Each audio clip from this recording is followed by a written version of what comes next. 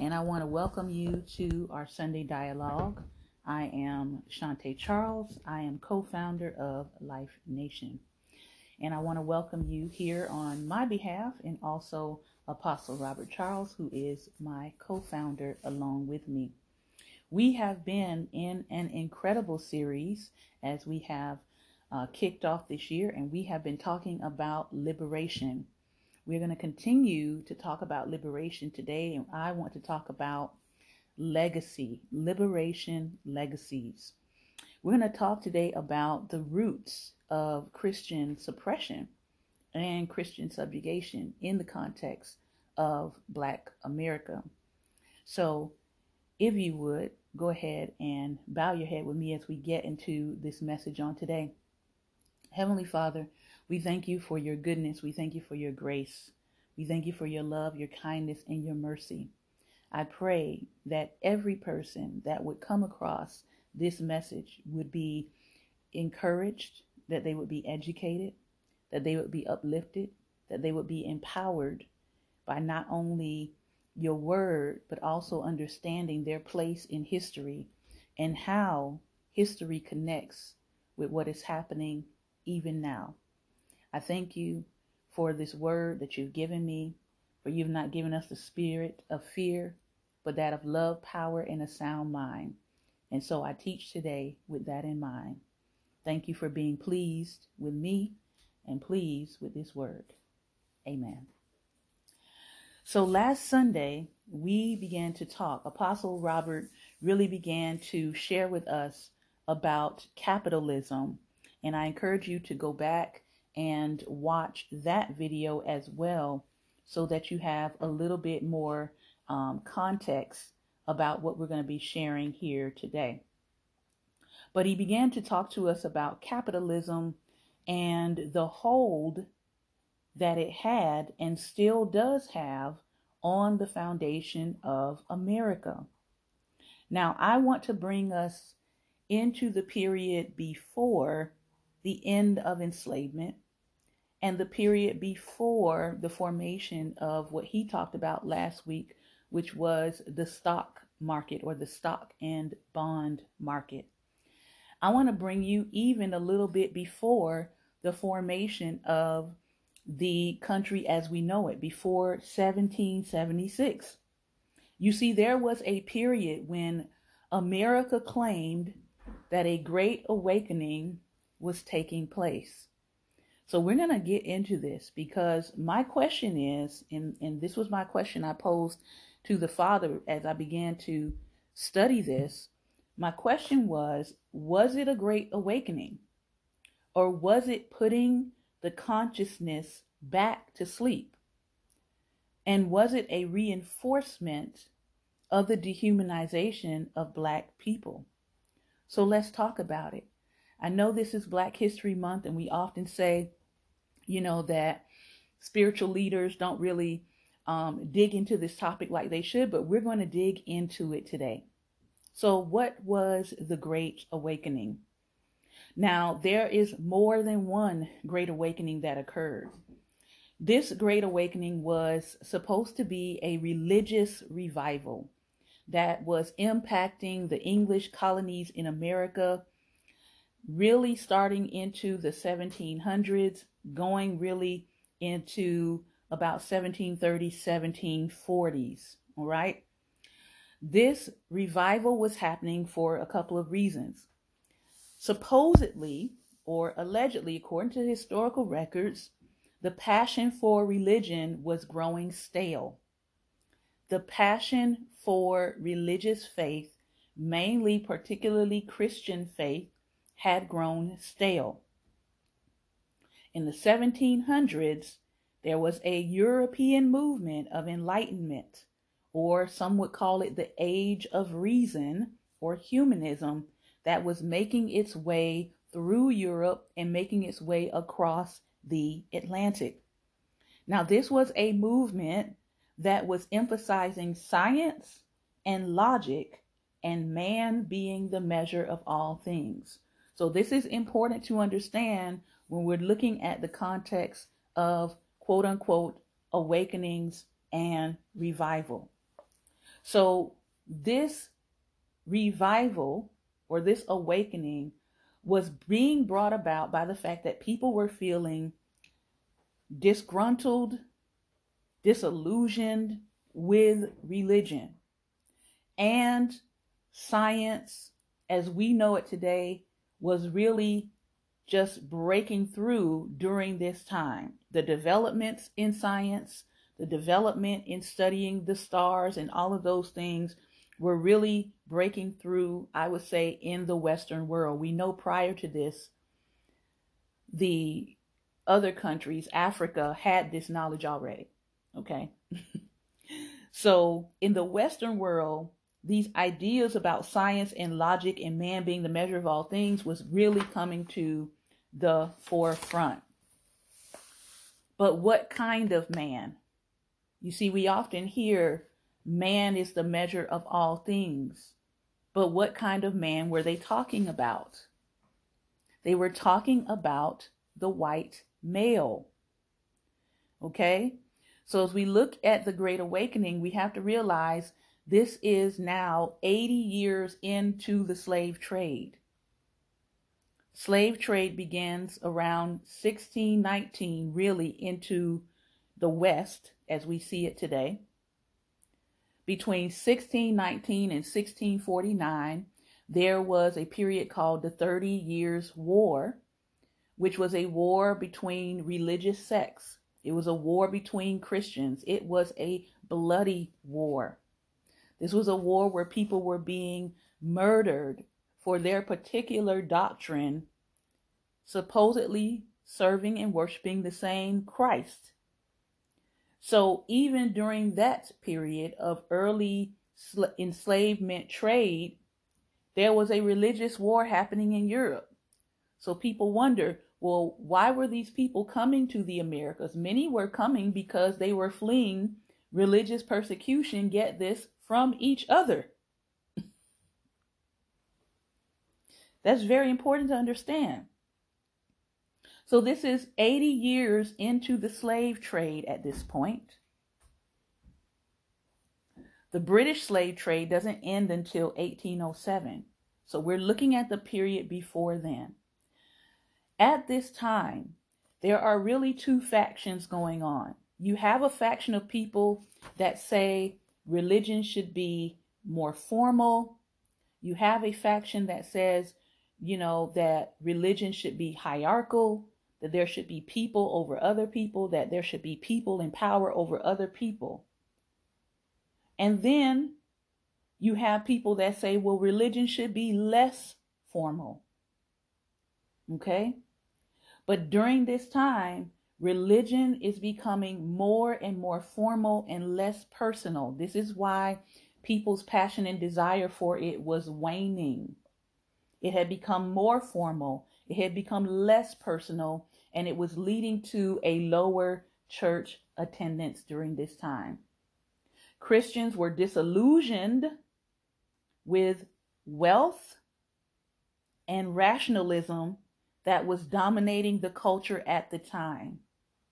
I don't know if you can see the parallels to 2023, but Christians during this time were being disillusioned with wealth and rationalism dominating the culture. So now we have to ask ourselves the question, where was the wealth coming from? 1700s, where was this enormous burst of wealth coming from? Well, it was coming from the enslavement of human beings. The 13 colonies at this point were religiously divided. You had the New England colonies, which were sort of congregational churches. You had the middle colonies, which were being led by the Quakers, the Anglicans, the Lutheran, the Baptist, the Presbyterian, and the Dutch Reform.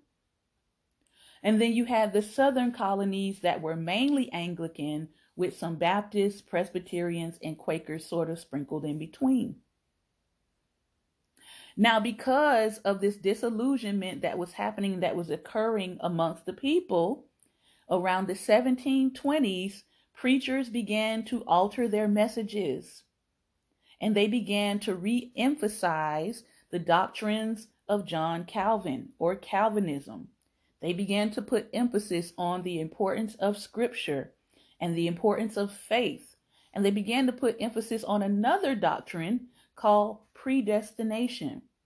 The idea that some people before eternity past were either destined to be saved or destined to not be saved. Now, I wonder why they would have this sort of preoccupation with this doctrine.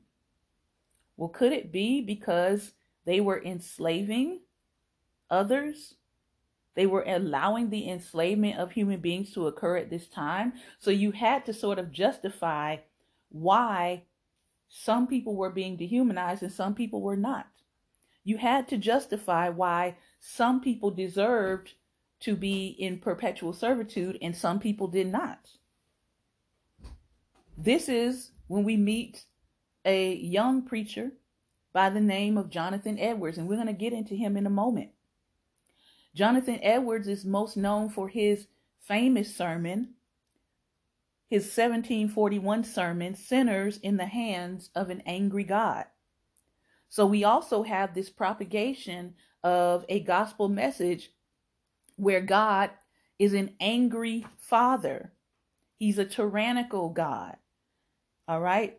Jonathan Edwards begins to propagate this message that, humans are sinners and that God is angry and that he is an angry judge waiting to crush the sinner, and that we need to ask for forgiveness and we're justified by faith alone.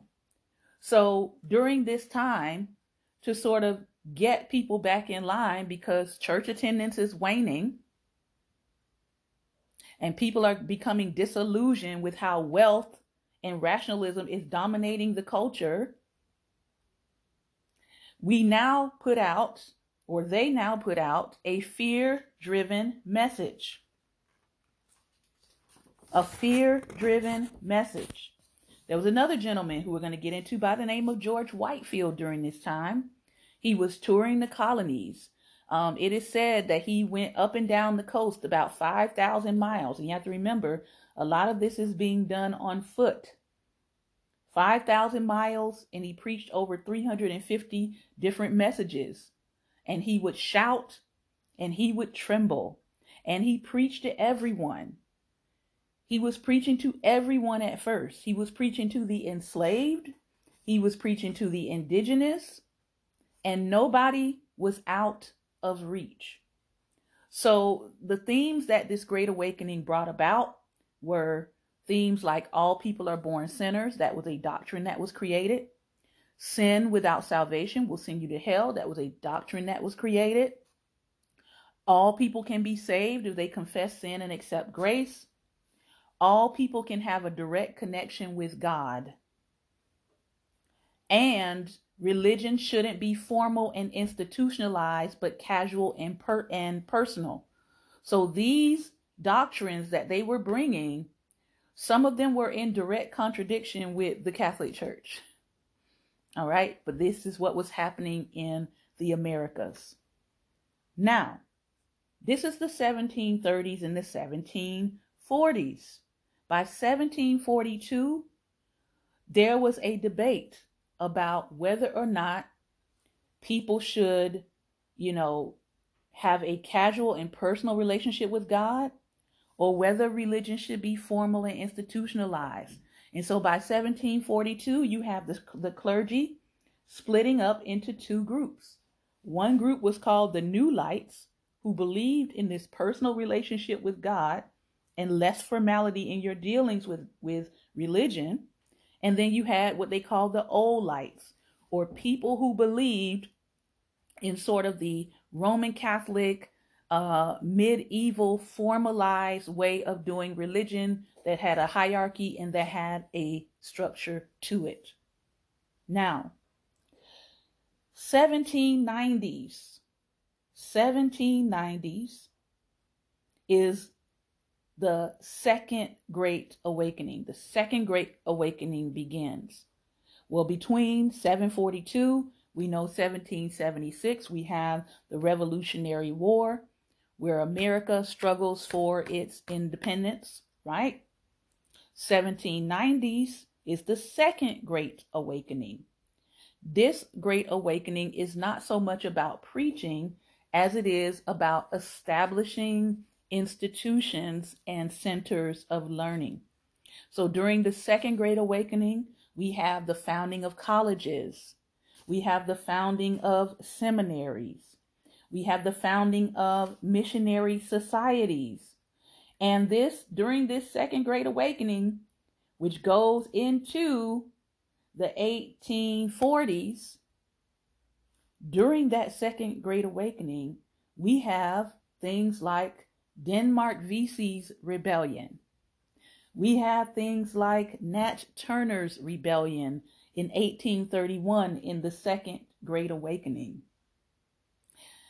Then we have a third late awakening, a third awakening that happens in the late 1850s through to the early 1900s, around about probably going to like about 1910, 1915. So there are really three quote unquote great awakenings that happen. Now, what happens that stops this third great awakening? What is happening in the early 1900s? Well, let's look at that. 1919, we have the Red Summer, which is and which was the murder, the destruction of black towns, the lynching of black people who were up from slavery. That's what happened in 1919. So in that second Great Awakening, you had preachers who owned enslaved people, and you had educational institutions that were built with enslaved labor. So again, the question comes, how are you being awakened in your consciousness when you are holding people in an enslaved state?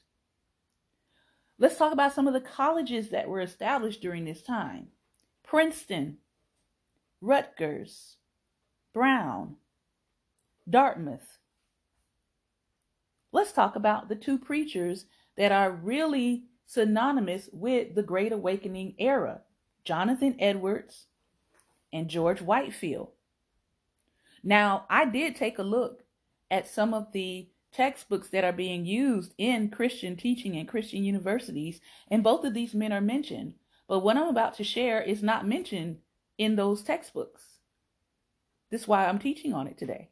All right? Jonathan Edwards owned slaves, the enslaved, throughout his life and career.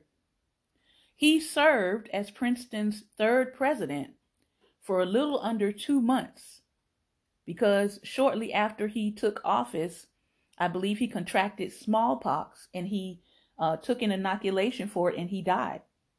So he did not get a chance to finish out his presidential term for Princeton. Now, supposedly, he considered the enslaved his spiritual equals, but we're going to talk about what that actually meant. However, Jonathan Edwards failed to confront the moral abomination of slavery. You have to also recognize that historically during this time, ministers often purchased the enslaved to signal their elevated social status. They would often rent out the enslaved for supplemental income. And as ministers, they would often get them to do the physical and menial labor around their homes as they, quote unquote, devoted themselves to the study of the gospel. I know the cognitive dissonance there is yeah. I'm gonna devote myself to the study of the gospel while I hold people, human beings, as less than human. Now, Jonathan Edwards maintained his 11 children and home life through the labor of enslaved people. He would not have been able to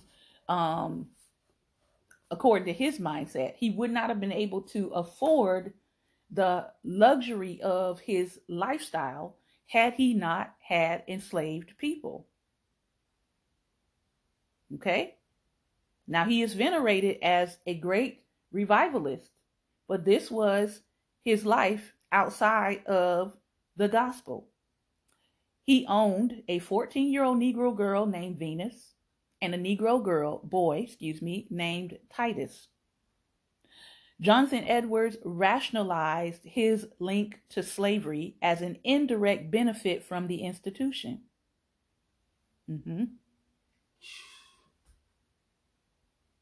Now, what was happening with people who were hearing this gospel preached? There were people in the community that were denouncing ministers for owning slaves, for owning people, for owning human beings. But Jonathan Edwards was one of those people who compromised this and tried to downplay the owning of other human beings as an indirect benefit from the institution. Now get this. He believed in spiritual, but not earthly equality of Europeans and Africans. This is why I say we have to be very careful of the language that people use. So he considered the enslaved people his spiritual equals, but not his earthly equal. And I would venture to say there's a lot more ministers that are still holding this view. So you could be equal to him spiritually, but in the earth, you had no equality with him, which was why it was okay for him to own other human beings. Now, he got in trouble with his fellow slave-owning preachers for admitting 9 Africans and the indigenous into his congregation. That is what they took issue with. They didn't take issue with the fact that he owned human beings. They took issue with the fact that he was letting them be members of his congregation. Now let's move on to George Whitefield. All right. At first, as we said, George Whitefield was preaching to everyone. He was preaching to the enslaved. He was preaching to the indigenous. For him, no one was out of reach of sharing the gospel with. He was going to share it wherever he went. Okay? He was at first prepared to indict slave masters for their abuses of slaves. He was getting ready to publish a letter called Letter to the Inhabitants of Maryland, Virginia, and North and South Carolina. However, as slave masters converted under his ministry, he began to compromise his message. His wealthy slave-owning friends offered to give him slaves and a South Carolina plantation, also known as bribery. Now, over time, George Whitefield became convinced that he, quote unquote, needed slaves to work at a Georgia plantation to fund his Bethesda orphanage outside of Savannah. And I've actually been to that orphanage. Georgia, at this point, had banned slavery. So, because he became convinced that he needed slaves to work at a Georgia plantation and to help fund his orphanage, okay? So again, he's justifying the dehumanizing of one people because he's quote unquote going to do good with the money, right? Georgia had banned slavery, and because of that, Whitefield became the colony's leading proponent to legalize slavery in Georgia because it would have benefited him directly. He became the staunchest advocate to actually expand slavery, and he was one of the most popular preachers of his time. That would be like Bishop Jakes getting up and condoning the removal of African American history in textbooks. That would be the equivalent. Okay. So Whitefield was shaped by the culture rather than choosing to shape the culture into something righteous and just. He had that authority and that power to do that. But he instead justified mass man stealing, because that's what it is, and the sale of human souls, and overlooked the abuses as a whole. Now, in the Second Great Awakening, they were talking about social reforms. This was a strong time where people were saying, we need to get rid of enslavement. This was the rise of many of the abolitionists that we hear about in history. This was the rise also of the temperance movement. There was an increase in a awareness of the need to care for the mentally ill. All of these issues were moving to the forefront. But what did they do with enslavement? They came up with a new doctrine.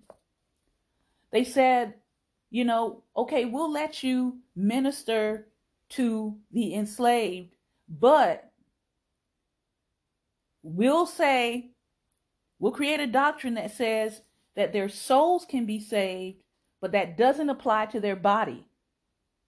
Remember, they can be equal to us spiritually, but in this earthly realm and earthly frame, they are subordinate to us. They cannot be equal to us because we need to hold their bodies in enslavement, because that is where the money and the profit is being made. So rather than meeting the challenge of true reform, the American church missed the moment. And I would venture to say we are yet missing the moment. So 1831, you have the Second Great Awakening is happening during this time. But what else is happening? Denmark Vesey's revolt is happening. Nat Turner's revolt is happening. And states are passing, or colonies are passing, slave codes. During the so-called Second Great Spiritual Awakening, the rights of free Black people are being further restricted. The rights of mulattoes are also being restricted, and the rights of the enslaved were being restricted, including them now being tried by a different kind of court for the crimes they commit. So when we say there are two justice systems, historically, that is actually accurate. There was a court that tried the enslaved and a court that tried free Blacks and mulattoes. Well, during this period, they said all of y'all are being moved to how we tried the enslaved. Let me read you one of the laws or codes that were enacted. March 15th, 1832. This one was enacted by Virginia. It says, this is part of it. It says, no slave, free Negro or mulatto, ordained, licensed, or otherwise shall undertake to preach, exhort, or conduct, hold any assembly or meeting for religious or other purposes, either day or night. Any offender shall be punished with stripes up to 39 lashes, and anyone shall have authority without any previous written precept. They shall apprehend the offender and carry him before such justice.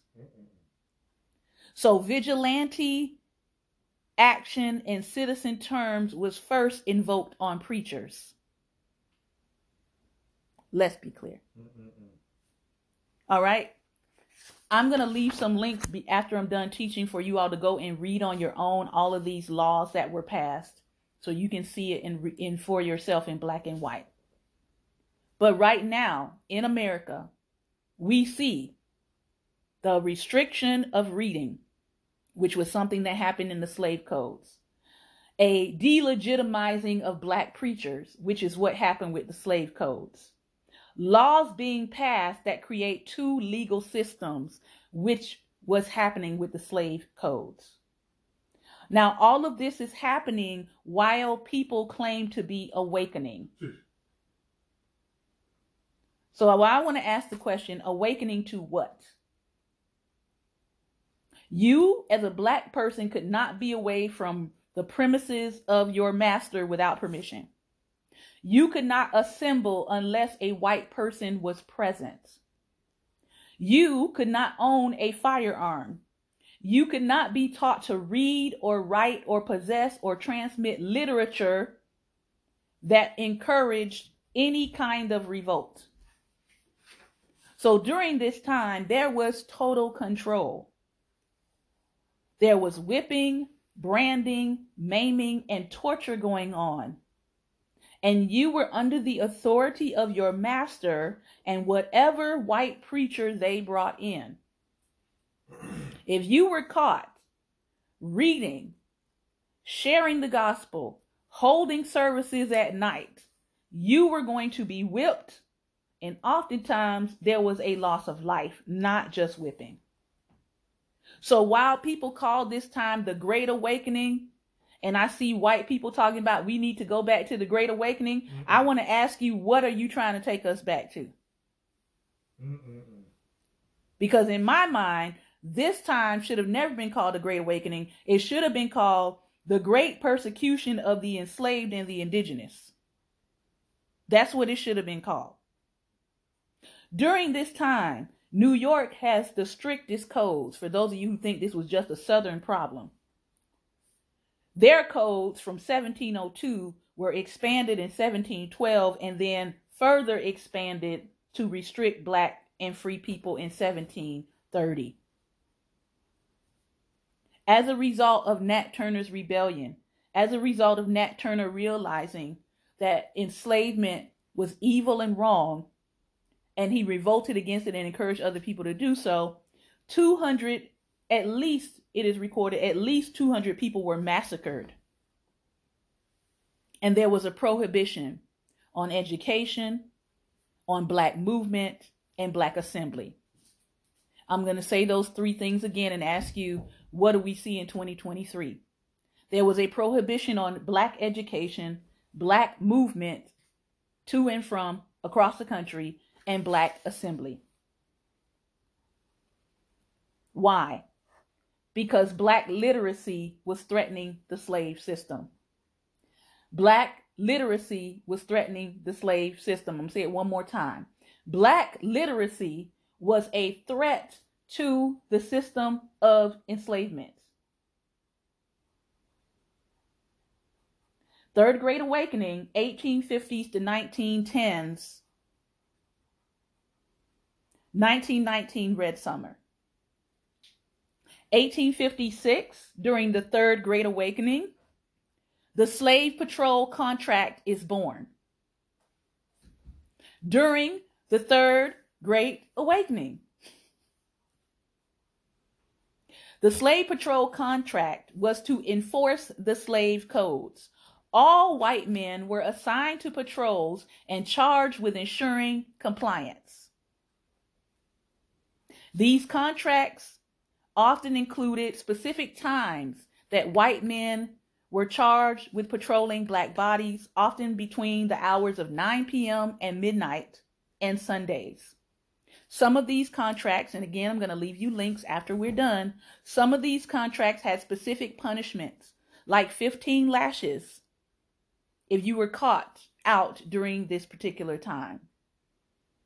And free black people were not allowed to talk to the enslaved other than on their own premises. Let me say that again, in case we're wondering why we have class divides in the black community. Free black people were not allowed to talk to the enslaved other than on their own premises. So let's track. I'm glad you've been listening. Let's track back. From 1700s to about 1740s, we had what I'm going to call the Great Deception Part 1. From 1790s to 1850s, we have the Greater Deception. From 1850s to 1910s, we have the even greater deception. Now, what is happening? Between 1863 and 1877, this would have been a part of the Third Great Awakening happening in this country.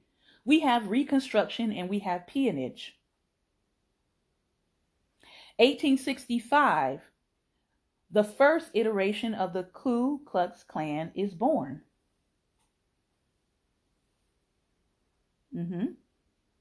Just think about that. 1919 is the Red Summer. This is wholesale massacres and genociding of Black people and Black bodies. 1920s, the Klan resurges after one of the most racist presidents we've ever had in office, Woodrow Wilson, shows the very first film in office in the White House, which happens to be Birth of a Nation, which is a parody saying that Black men are dangerous and they're out to get your women. 1920, the Klan resurges because of this filming. During this same time, 1865, this is during the Third Great Awakening or Greater Deception. 1865 through 1968, we have Jim Crow laws. 1954 to 1968, we have the Civil Rights Movement. 1966 to about 1980, which is the height of this movement, we have the Black Power movement. 1979, we have the war on drugs into the early 2000s. 1971, we had the Controlled Substance Act, which started the war on drugs. So if we can be truly honest, American Christianity, American law, and American policy has all centered around these four things: disembodiment of the Black life, soul, and body, dehumanizing of the Black life, soul, and body, delegitimizing of the Black life, soul, and body, and defunding of the Black life. So in the early 1900s, we see, as all of these things are happening, we began to see a formation of things from Black people that began to counteract or come against or resist disembodiment, resisting dehumanization, resisting delegitimization, resisting. Between 1906 and 1922, we see the formation of organizations like fraternities and sororities. In 1930, we have the formation of the National Pan-Hellenic Council. In 1909, we see the formation of the National Association for the Advancement of Colored Persons, NAACP. In the 1960s, we see the formation of Black Liberation Theology. In 1901, and really back 1897, 1901, you see the Black Pentecostal movement. The earliest movements of our own response and resistance to these systems is 1794, St. Thomas Episcopal Church is formed in Philadelphia. Then you have in the 1800s, you have the first Black Protestant denomination that is resisting Richard Allen, people like him and Absalom Jones. You have the Freedmen's Bureau, and you have free Blacks pulling their resources together to build independent Black spaces. 1906, you have Azusa Street and the revival with William J. Seymour.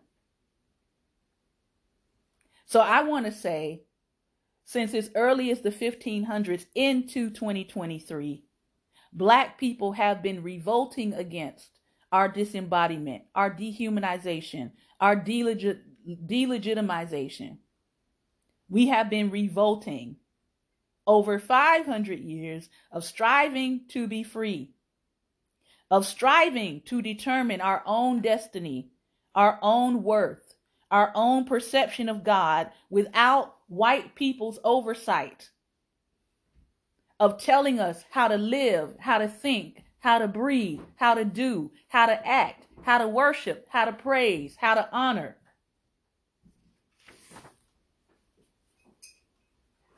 And yet, we still hear the same refrain from the 1830s, from the 1930s, and now, as we're moving into 2030, we still hear the same refrains. The free Negro is getting out of hand.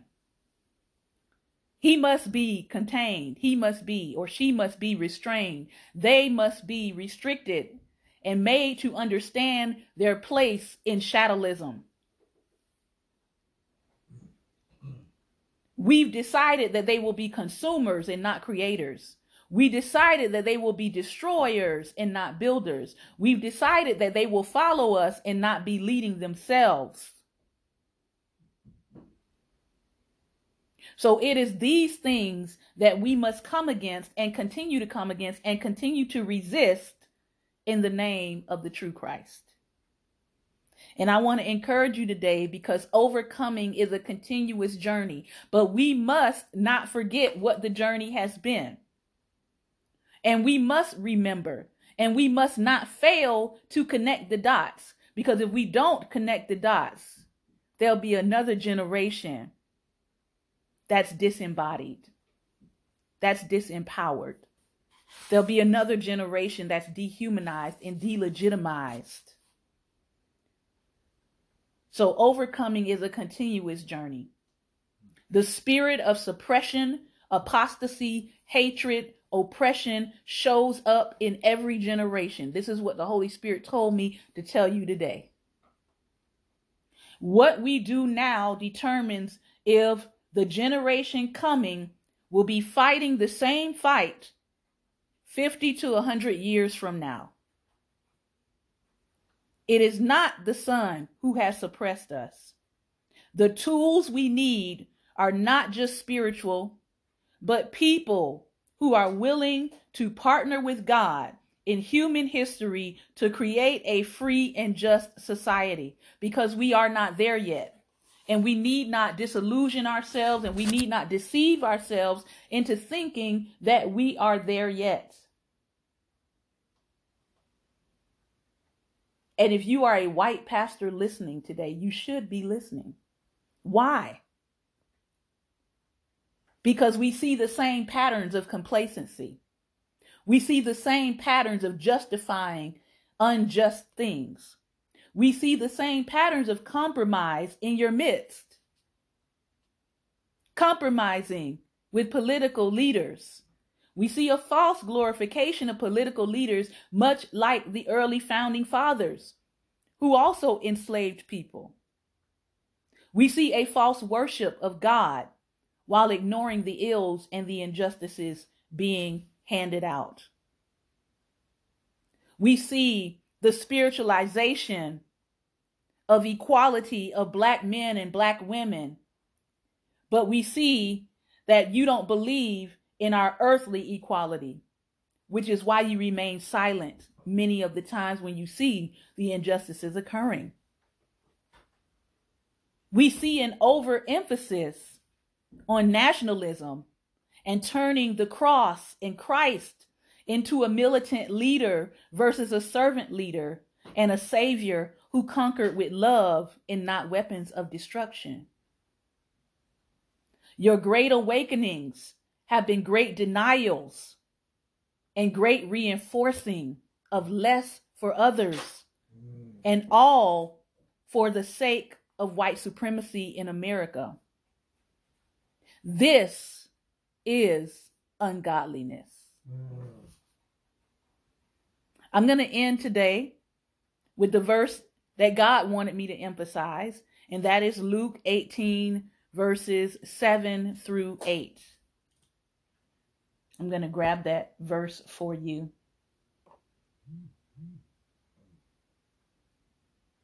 Jesus said, "And will not God bring about justice for his chosen ones who cry out to him day and night? Will he keep putting them off? I tell you, he will see that they get justice and quickly. So my question that I leave you with as I turn this over to Apostle Robert, the black man has been pounding on the door louder and louder every century. Where will you stand when God answers the door? Thank you for your time and for your attention. Apostle.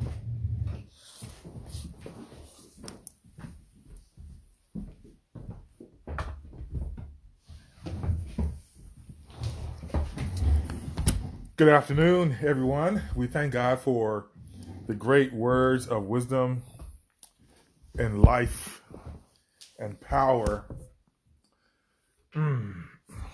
provided by our prophet Shante today. We thank God for her.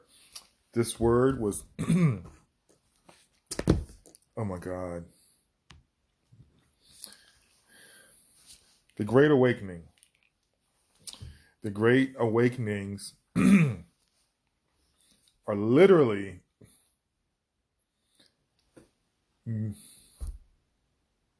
as the scripture says in Corinthians, Satan has his ministers who try to appear as angels of light, and they set out to deceive. So, Liberation Legacy, one of the most powerful things we need to understand when we look at liberation is that number one, Westernized religion or Westernized religious movements cannot ever be trusted as face value for bringing the freedom and the love of God to all people. They cannot be trusted. You look at the great leaders of these great awakenings, so to speak, as Prophet Shante so eloquently disclosed to us. The Reverend Jonathan Edwards, who was a president at Princeton. You had, the Reverend George Whitefield, who was against slavery, and his slave owners came together and decided to bribe him to say that we do need slaves. And matter of fact, you need to build, let me build an orphanage and use slaves for it. So they use their cultural and economic power to suppress human beings through the cover of God and religious and Christian faith for their own economic empowerment and betterment in society. This is what you call false apostles, false teachers, false prophets. So now that we have these great awakenings, even in the recent times of our current history, in our current generation, we have seen how the most narcissistic,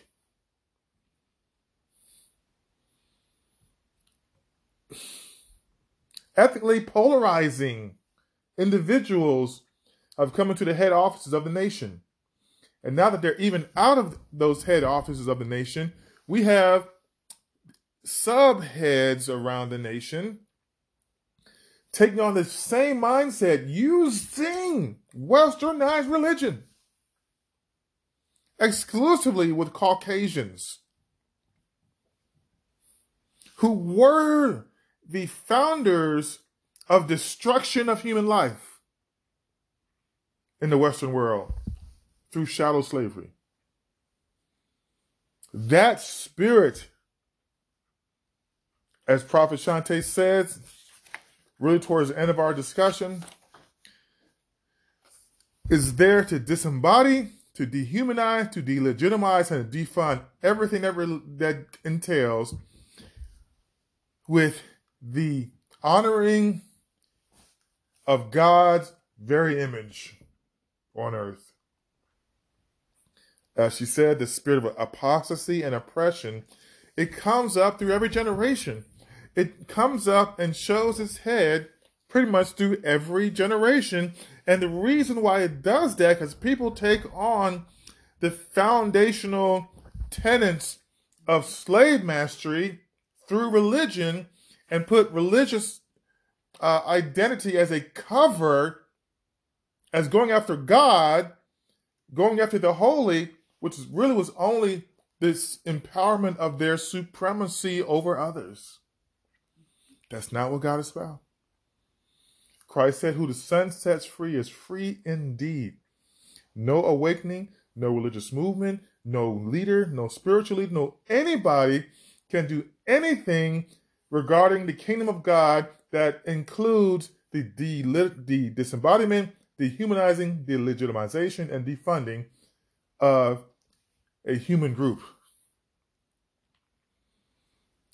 Down in Florida, we see that they're making felony out of having resources and books of historians, of personal stories and the overcoming tragedies that deal with being oppressed as human beings in this particular nation in the Western world.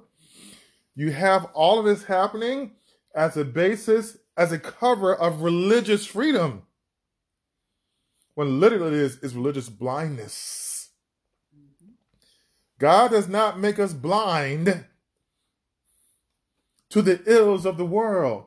The very purpose that God even raised up Abraham, that God even raised up Moses, that God even raised up David, and even all of the biblical patriarchs and leaders and hall of faith makers of our ancestors, was about being freed from systems that oppress. You look at the work of many of these leaders here. Martin Luther King. Ida B. Wells. Richard Allen. James Cone. Richard Allen. Jarena Lee. William Seymour. C.H. Mason. And C.H. Mason.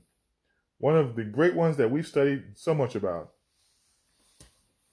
They spoke on the very ills of society and how God gives us strength to overcome the ills of Western supremacy over human beings.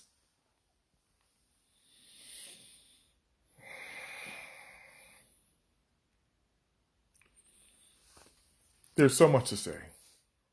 Let me show you one more image here. Even the birthing of the Historically Black College University, the NAACP, and various groups that support the work of freedom of those who are formerly enslaved and their descendants. And that is becoming now a felony to even share the stories. There's something God put in my spirit to do yesterday, and this, here we go. I'll back up with this and share this here. We can screenshot that.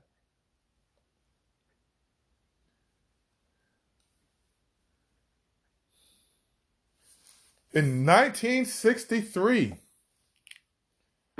the elected leader of Alabama, the state leader,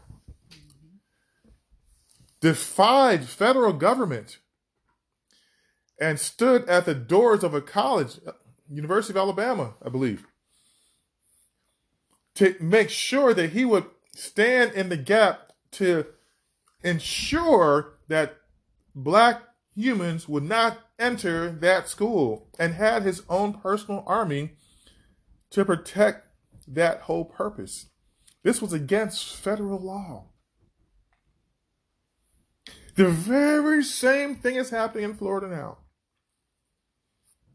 times 100,